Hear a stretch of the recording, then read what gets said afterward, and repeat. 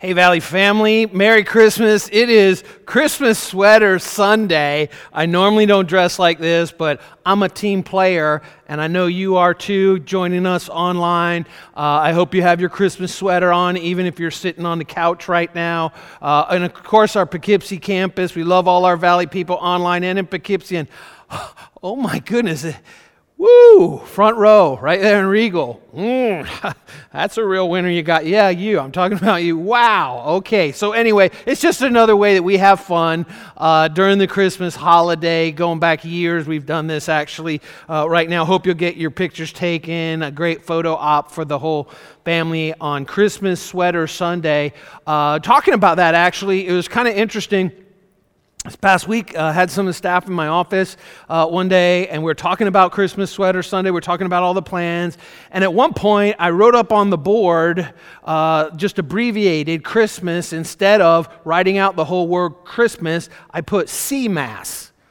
Just as an abbreviation. And someone on staff was like, well, thank goodness you didn't write Xmas. And I said, why? And they're like, Xmas, like kicking Christ out of Christmas. And I was like, well, really, that's not what that means. I could have wrote Xmas.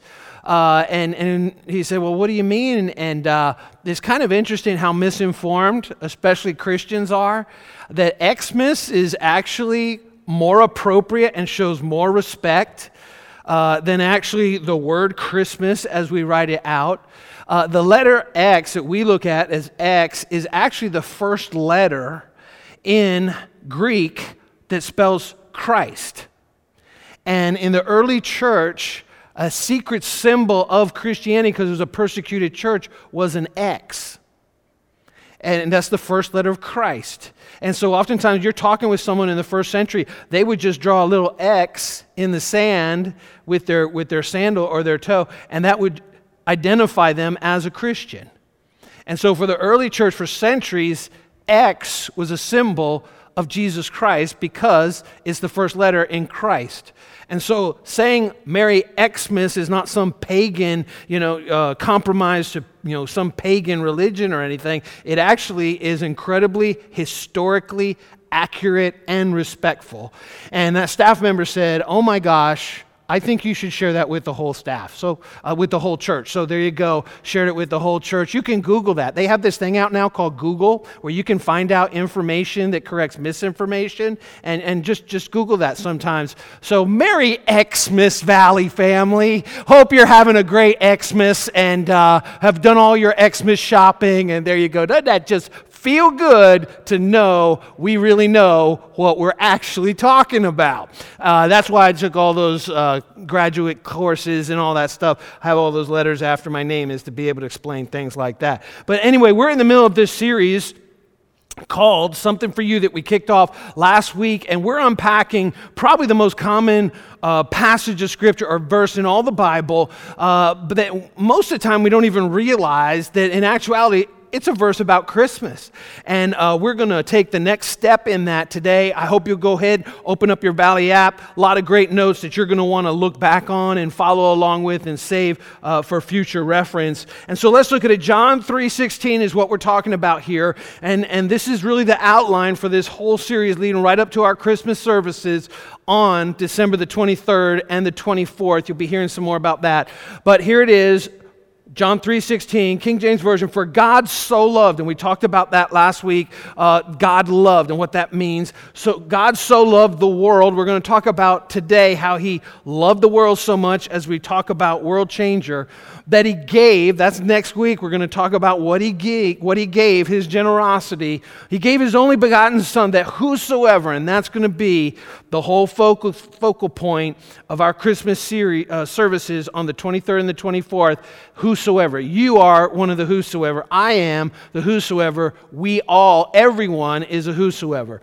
That whosoever believeth in him should not perish, but have everlasting life. And I want to give you the big idea of this message, and then we're going to drill down real deep into it as we talk about for God so loved the world. And here's the big idea. One of the best ways to love God is to love those he loves. One of the best ways to love God is to love those that he loves. And the Bible makes it perfectly clear in John 3:16, God so loved the world. That means everybody in it. The worst of the worst, the best of the best, God loves the world. The worst that there's ever been, are right now, or ever will be, and the best of the best. For God so loved the world. And so one of the best ways that really you and I can love God is to love those that He loves. And that's everyone. In fact, Jesus put it this way, that that's going to be a hallmark of all of His followers. In John chapter 13, Jesus put it this way, a new commandment I give you, love one another. And I kind of wish that He'd stopped the thought, stopped talking at that point, but then He explains exactly what that love is supposed to look like. He says, a new commandment I give you, love one another as I have loved you. You and I are to love one another, love others, just like Jesus loved you, and just like Jesus loves me. So you must love one another. And watch this. By this, everyone will know that you are my disciples by your church attendance. Nope. By this, everyone will know you're my disciples by that beautiful cross you wear around your neck. Nope. By your bumper sticker. Nope. By the way that you talk very spiritual when you talk to other Christians and you don't talk that way to anyone else any other time. Nope. If you love one another. The number one thing, the hallmark, the defining action for every follower of Christ, Jesus said, should be love. That people see the love from you and me. Now, it's interesting, there's a number of words in Greek, the original language of the New Testament, a kind of Greek, really not spoken today so much. But in Greek language, which is very, very exacting, very precise language, there's a number of words for love. And the word here that Jesus is using when He says love one another is a word I want to talk about in some detail today. It's called agape. But for the most part, this is divine, perfect, unconditional love is what agape would mean. But for the most part, we're familiar with, and we touched on this a little bit last week in the first message, we're familiar with worldly love. And worldly love is very, very different. Worldly love is actually a Greek word, not agape, but eros. And it's where we get our word actually erotic from. And that tells an awful lot. Interestingly enough, the symbol for eros, for love, which is conditional and all, the Greek symbol, let's put it up, is actually a snake that's eating itself. A snake that is turned inside and is actually consuming itself. That's the Greek symbol for a word love that is eros. And what that means is love that is actually self-referential, self-centered, self-consuming, self-interest, and self-seeking. That's the Greek understanding of eros love. Love that is conditional. In other words, when we love the lovable, when we love something that's lovely, that's really eros. It's not unconditional at all. It's not the God kind of love. It's actually love that has been tainted in a way and compromised. In fact, I love what C.S. Lewis, he put it this way, when sin entered, all the world was bent. When sin entered the world in the garden with Adam and Eve and their sin, it's like all the world, there's a bent in all of humanity. And so agape love that we're going to talk about, we can only get that from God. And we can only demonstrate that to others and give agape love to others because of the power of God, the Holy Spirit living inside of us. And so a number of years back, I talked a little bit about this, and it was kind of interesting. I was praying about it, and Susie and I were kind of talking about, okay, what might be important in this Christmas series. And then in our community group, someone brought up, actually this past week, what we were already thinking about, this whole idea that I taught on explaining the difference between agape, God's love, and eros love. And it has to do with like the analogy of hooks and arrows. Hooks and arrows. So let me put up a pic of eros love. This is love with a hook.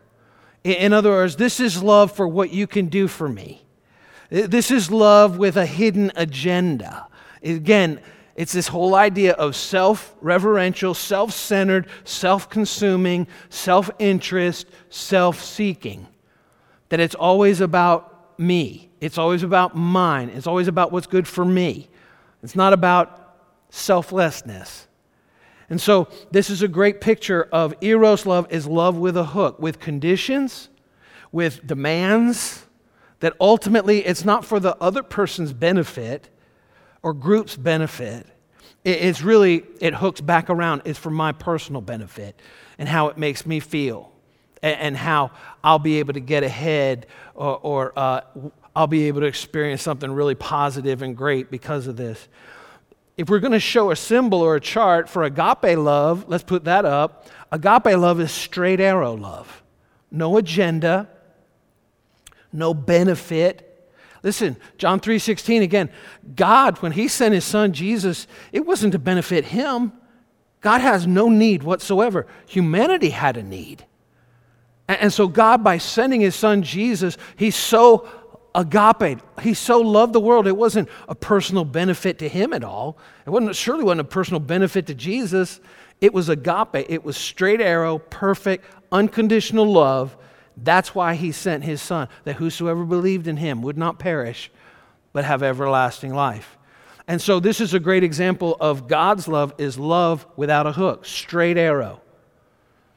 And the reality is, for many of us, we actually are not necessarily that eros bent love. It's not necessarily agape love, but it looks a lot like this, a mixture. A lot of times it can start out as something that looks selfless, and then it bends. And I think C.S. Lewis had it totally right when he said, when sin entered, all the world was bent. That's you and that's me. All the world was bent. And so all of life really can be reduced to those three arrows. The eros hook, the agape arrow, or the mixture that we see right there, crooked or mixture. And every relationship we have, the way we respond to people, can all be identified by those three. Straight arrow, love with a hook, or a mixture of the two. You know what I'm talking about? We've all had people that have hey, I'd love for you to come to my house for dinner. We just want to bless you. And then when you get there, they eat the meal, and then they give you the sales pitch for their business. That's love with a hook. It's not about you, it's about them. Or at best, it's like this. We've all met people that it seemed like, this is what it was all about, but there's a hidden agenda that's actually going to benefit them personally. It's not really care and concern about us. In contrast to this, Jesus demonstrated through and through agape love in everything he said, everything that he did. In fact, I think the best explanation for it is probably a passage that you hear read a lot of times at weddings, but then you forget about it in your marriage. It's real easy. But let's look at it. Look at what it says in 1 Corinthians chapter 13. Love, and this is the word agape. It's not eros. It's not love with a hook. It's not even a mixture. It's perfect, unconditional love, the divine love that only comes from God. And it describes that love. And one of the things I love is because, not to be redundant, but you can actually take the word love out and put the word Jesus in. Because it's a perfect description of who Jesus was and who he is. And you know what? I remember when Susie and I were going through our premarital counseling before we were married, and our pastor said, Greg, if you're going to be the husband God wants you to be, you should be able to take out that word love and put your name in it. Because that's what God expects of you. And he said the same to Susie as a wife. And that's a tall order that I've been trying to do my best to live by the power of the Holy Spirit ever since. And so look at it. Love is patient. Jesus is patient. Love is kind. Jesus is kind. You get the idea? It does not envy. It does not boast. It is not proud. It does not dishonor others. It is not self-seeking. There's eros, love with a hook, right there. It's the opposite of agape. It is not easily angered. It keeps no record of wrongs. That's what love really is. Love does not delight in evil, but it rejoices in the truth. It always protects, always trusts, always hopes, always perseveres. Love never fails. Agape, straight arrow love, never fails. Anytime there's been a failure to love, it's not really love. Because agape, God's love, really never fails. So real quickly, let me give you 7 traits of agape. 7 traits or 7 characteristics of straight arrow love, because this is how God loved you. This is how God loves you or loves me. This is how God loves the world. For God so agape'd the world. And you know, I was thinking about that. It's kind of crazy. He's so loved. He's so agape. It's absolutely perfect. But you ever heard someone say this before? Like, instead of saying, oh, that's cute, they'll actually say, that's too cute. It's like, it's just cute, but it's like cute magnified. That's too cute. That's what John 3:16 says. For God so agape'd. You can't improve on agape, but God did anyway. It's like compounded. God so loved the world in agape love. 7 characteristics of agape. First of all, agape loves without a self-centered bent. Real simple. There's no hook. There's no benefit for God in you and I loving Him back. There's a great benefit for us loving Him back. But that's why He loves every single one of us the same. There's nothing you'll ever do that will make Him love you less. We can reject His love, and many, many people do. We can receive His love, and I hope you have. And if you haven't, you will. But it's not going to keep Him, whether we reject His love or accept His love, it doesn't keep Him from loving us. And it doesn't diminish His love for us. Again, that's what it says, John 3:16. For God so loved the world.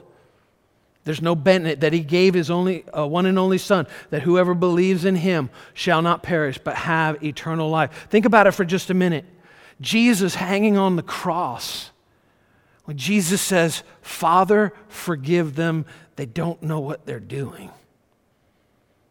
About the ones that are mocking Him, that whipped Him, that beat Him, that pulled His beard out, spit in His face, jammed the crown of thorns on His head, nailed Him to the cross.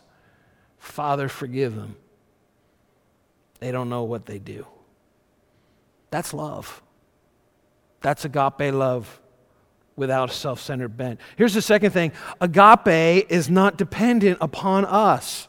It's not dependent on you. It's not dependent on me to muster up agape love. In fact, it's impossible.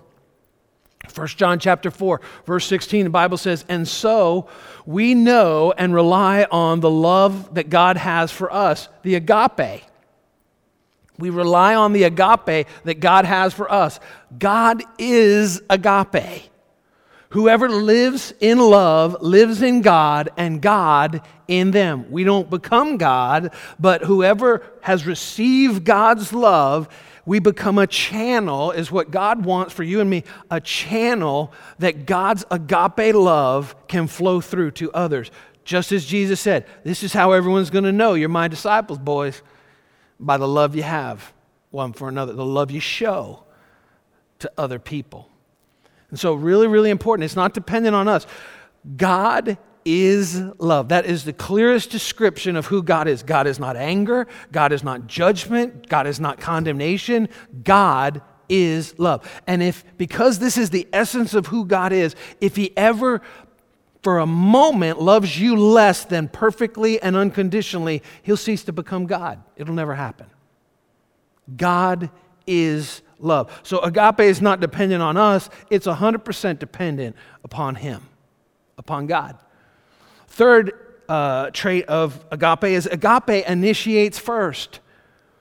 I love this. 1 John chapter 4, verse 19. It says, we love because He first loved us. We love in response to the love that He first gave you and me. In other words, God always takes the first step. Agape, real love. Listen, in our marriages, real love means I take the first step. It means you take the first step, should take the first step. When there's conflict in your marriage, take the first step. That's what love does. When there's tension and you don't want to talk, love will take the first step to break the ice. That's love. Agape love. And here's the fourth trait of agape love. Agape regulates us. I love this. Agape regulates That's what God wants, that his love would regulate your life and my life. 2 Corinthians 5:14, the Bible says, "For Christ's love compels us." Same idea, it regulates us. It compels us. Christ's love inspires us. Christ's love motivates us. Christ's love kind of like pushes from behind. Go on, Greg, love other people the way that I've loved you. Christ's love compels us because we're convinced that one died for all. Jesus died for everyone, and therefore all died. That he died for every single person, that through his sinless life, and that's why we celebrate the coming of Jesus at Christmas. Because God did for you and for me what we could never do for ourselves. He sent his son to live a sinless life. And he laid that life down as a sacrifice and a substitute for you and for me. And he paid the price. That's why he said, "It is finished" on the cross. And then 3 days later, he rose from the dead. That's how we know, paid in full. He paid the price. You don't have a future payment left for your personal sins. I don't have a future payment that I got to work out at some point for my personal sins. I don't have to be good enough. Paid in full. I'll never earn it, never deserve it. It's a free gift from God. It is finished. And he rose from the dead. That's why we can be confident of that. And when we receive his sacrifice, when we receive and accept God's love, that's when we become children of God, the Bible says. And so it regulates us. This word compels is pretty interesting. It literally means to exercise continuous control over someone or something. That the love of Christ compels us. It inspires, it motivates. It's like a jet pack on our back that pushes us out of our comfort zone to love those even that are unlovable. That we don't just love what is or who is lovely, but we love everyone. Because Christ loved them. Because God so loved the world and everyone in it. It causes us to take steps of boldness that maybe we would never take on our own. Because God's love regulates us. It compels us and inspires us. You know, one of my favorite memories, have you ever had a moment, one of my favorite Christmas moments? You ever had one of these moments where it's like, this is just too good to keep to myself. I need to share it. It's just too good. It's one of my favorite Christmas memories. I love to tell it. Was Christmas 1986. Christmas 1986, I was a freshman in college. And actually I was dating another young lady. This was before Susie and I ever went out, and she played the piano, and at one point we went into a cafe and there was a piano there, and the cafeteria was all decorated for Christmas. Even though it was Pensacola, Florida, it's like 75 degrees and you're sweating to death, certainly in a sweater. And she really was really great at playing the piano, and so she just sat down. We started singing some Christmas songs as she played them there. I sat on the bench next to her. And I was like, this is just too perfect of a moment for just the two of us. I want to share it with someone. And so I got up and just, I didn't want to keep it selfish to just the two of us. And I ran out into the hallway. I ran into the library, and in the outer library there where people could talk and all. One of my friends is in my dorm, and one of my buddies was there with his girlfriend. And I said, Andrew, come here, man. Come here. You two come here. And I ran back around the corner, and they followed me, and they came around the piano. And right there, as I was sitting there with the young lady I was dating at the time, and my buddy Andrew and his girlfriend, the girl I was dating just started playing Have Yourself a Merry Little Christmas. And it was just magical. And it got to that part of the song where it says, you know, through the years we all will be together if the fates allow. And it wasn't just a moment. I didn't realize just by extending that invitation that it was kind of a self-fulfilling prophecy. That young lady and I ended up breaking up, but my buddy Andrew, the girl he was dating at the time, her name was Susie Warner. And I've been with her, and we've been together every Christmas since 1986. You never know when something just inspires you. And I know, man, I'm not saying I'm a selfless person all the time, but in that moment, just sitting there, I just wanted to share that moment with other people. And you know what? I believe I believe Christmas, our Christmas services on December the 23rd and the 24th, I believe it's going to be a moment that if you hadn't shared that moment with someone else and invited them to come, I think you're going to walk out like, man, that was fantastic, but I wish I'd shared it with someone who really needed to hear it. I do. Because the love of Christ, it compels us. It gives us boldness. It inspires us. It motivates us to get outside of ourselves and to show love to someone else instead. Here's the fifth thing about agape love. You know what it does? It creates community. Agape love creates community. I love this, Ephesians chapter 4, verse 16. The Bible says, He makes, talking about the love of God, what ends up happening when we demonstrate and we show love, the agape love to others, He makes the whole body fit together perfectly. It causes the body of Christ, there are those added to the body of Christ, and we have community with one another. As each part does its own special work, it helps the other parts grow so that the whole body is healthy and growing and full of, there it is, agape. That's the word right there that's used. There's a bunch of different words for love in Greek. That the whole body is healthy, growing, and full of agape. It really creates community.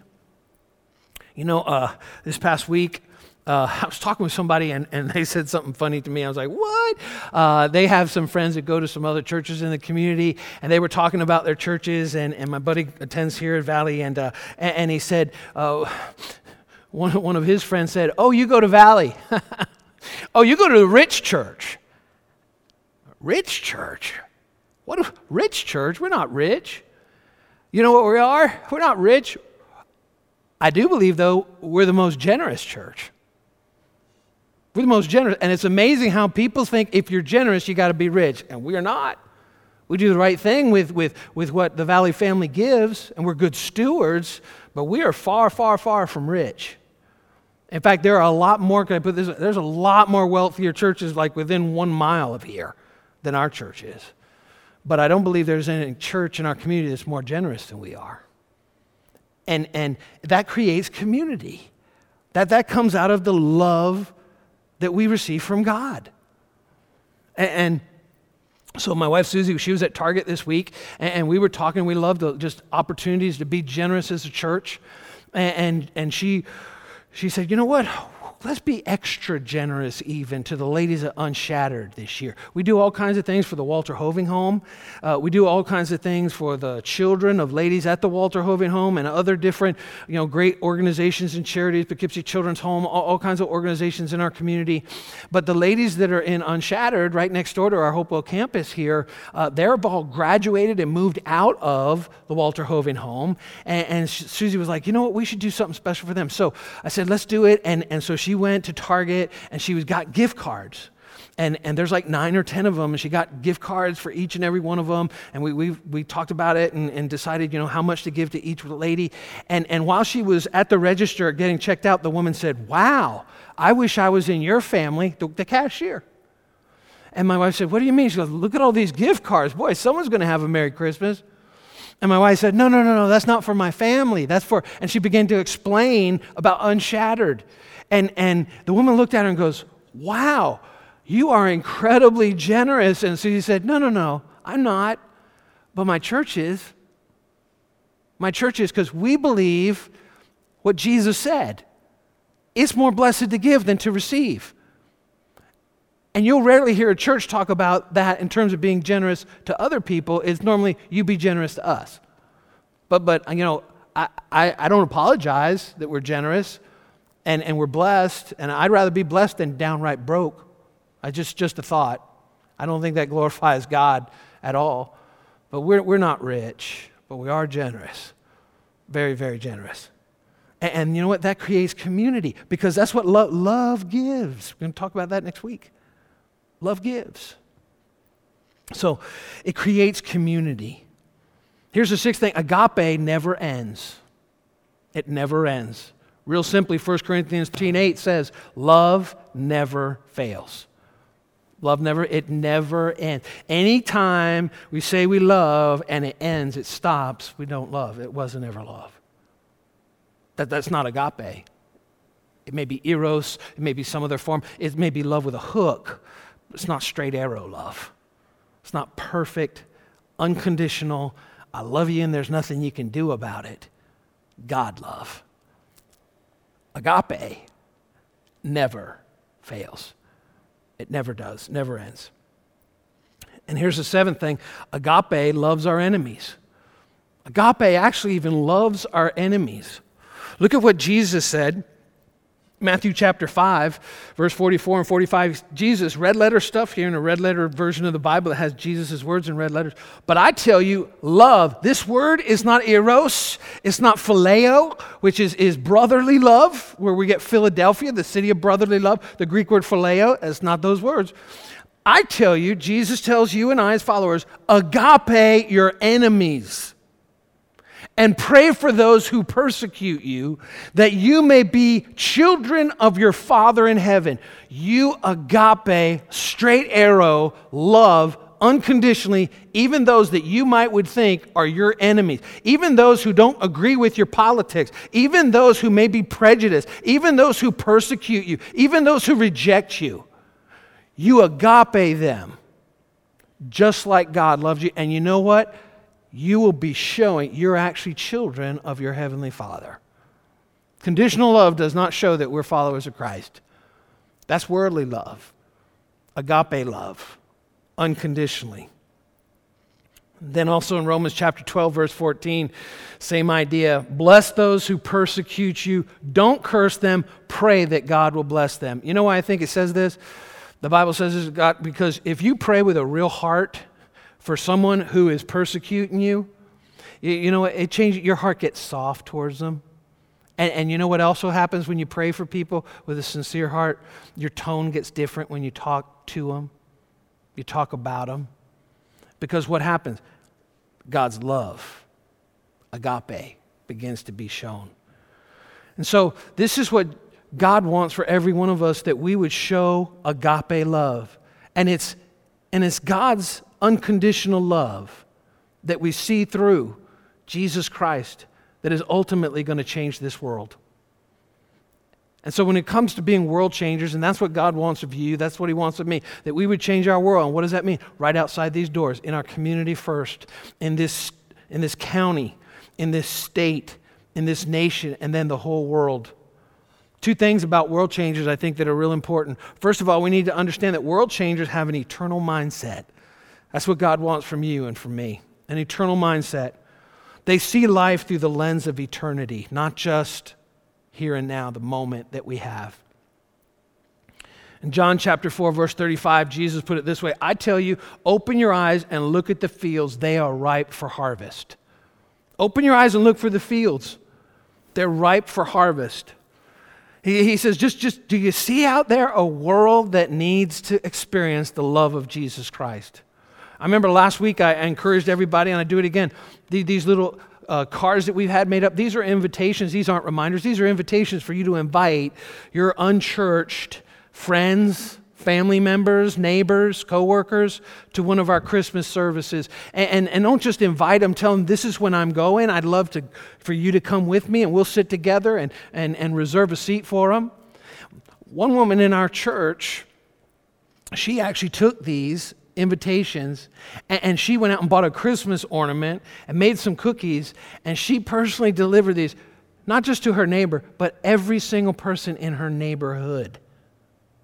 In her neighborhood. And after, she was just feeling so great about it, and she actually took a picture of what she put together, her and her family, to give to every single person in her neighborhood, every home, with an invitation to our services.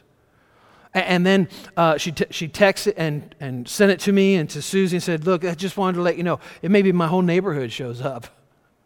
I love that, because She was opening her eyes. She's seeing the way Jesus said, we need to look. We need to look out there and open our eyes and see how many people don't know Jesus. And he loves them. And we need to show that love. And then she texted me a couple days later and she said, actually, one person replied back. There were several that replied back. Well, one, she said, I think you'll find this interesting, small world. One is an architect at the architectural firm that we're using for the Poughkeepsie project. And he said, I'm actually one of the architects working on the Sheaf Road project. How about that? Just saw love. Open your eyes. I encourage you, Valley family, let's open our eyes. Open our eyes and see and look at the fields. They're ripe with harvest. In 2 Corinthians chapter 4, verse 18, the Bible says, so don't look out on your troubles that we can see now. Rather, we fix our gaze on things that cannot be seen. For these things we see now will soon be gone, but the things that we cannot see will last forever. Will last forever. So world changers have an eternal mindset, and here's the second thing.